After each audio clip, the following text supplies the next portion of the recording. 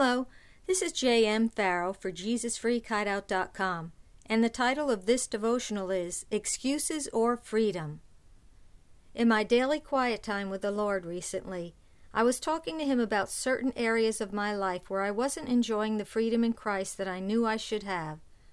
I asked Him where I was missing it, and He led me to a verse in the book of James that really opened my eyes.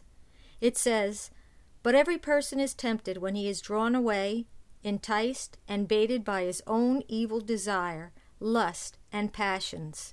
James 1:14. Immediately I recognized my self-defeating habit of blaming external forces for my failures, and I allowed the Holy Spirit to minister truth to me that set my feet on the path of victory.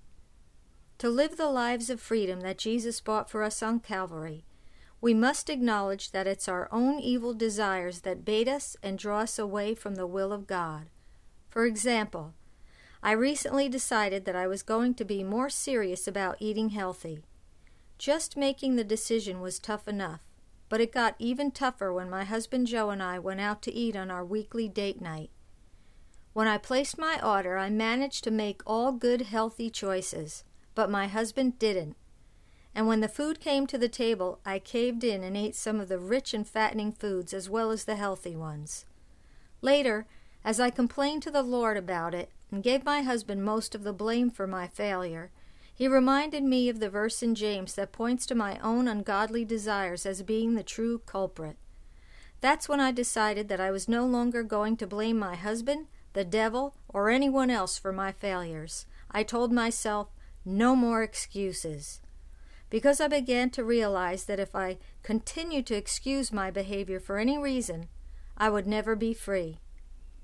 With the realization that I had no one to blame but myself, I became filled with a holy determination to gain the victory. Sometimes this kind of Spirit-inspired determination comes automatically when we need to make some changes in our lives, and other times we have to earnestly and continually pray for it. A good definition of determination is the act of deciding definitely and firmly, also a firm or fixed intention to achieve a desired end. God wants to help us succeed, but He's not going to do it all for us. We have to be serious enough about walking in victory and freedom to make a firm decision to do whatever it is we have to do to be free. Once we determine to do our part, the Lord will give us a custom-made plan for our victory. Then we have to follow this divine plan by being sensitive and obedient to the promptings of the Holy Spirit on a moment-by-moment basis. The Apostle Paul wrote, "But I say, walk and live habitually in the Holy Spirit, responsive to and controlled and guided by the Spirit. Then you will certainly not gratify the cravings and desires of the flesh, of human nature without God." Galatians 5:16. The same power that raised Christ from the dead is available to you and me every moment of every day through the Spirit of God who dwells in us. Yielding to the directing and empowering ministry of the Holy Spirit enables us to conquer our sinful desires. So, each time I sense God's Spirit saying, "Don't eat that," or "Don't do that," I will gain a greater measure of freedom by following His lead. It's absolutely essential that we constantly remind ourselves of God's life-changing truths. Look at these powerful verses from the book of Romans penned by Paul. We know that our old sinful selves were crucified with Christ, so that sin might lose its power in our lives. We are no longer slaves to sin.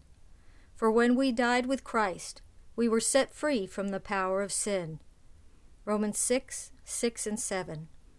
Meditating on scriptures like these will help us to say no to sin when the devil or our own carnal minds try to tell us that we are not equipped to succeed. Paul goes on to say, "So you also should consider yourselves to be dead to the power of sin and alive to God through Christ Jesus." Romans 6:11. If we don't consider ourselves to be dead to sin, it will control our lives, even though we possess the power to overcome it. Paul reassures us that victory is within our reach when he says, "But now you are free from the power of sin and have become slaves of God.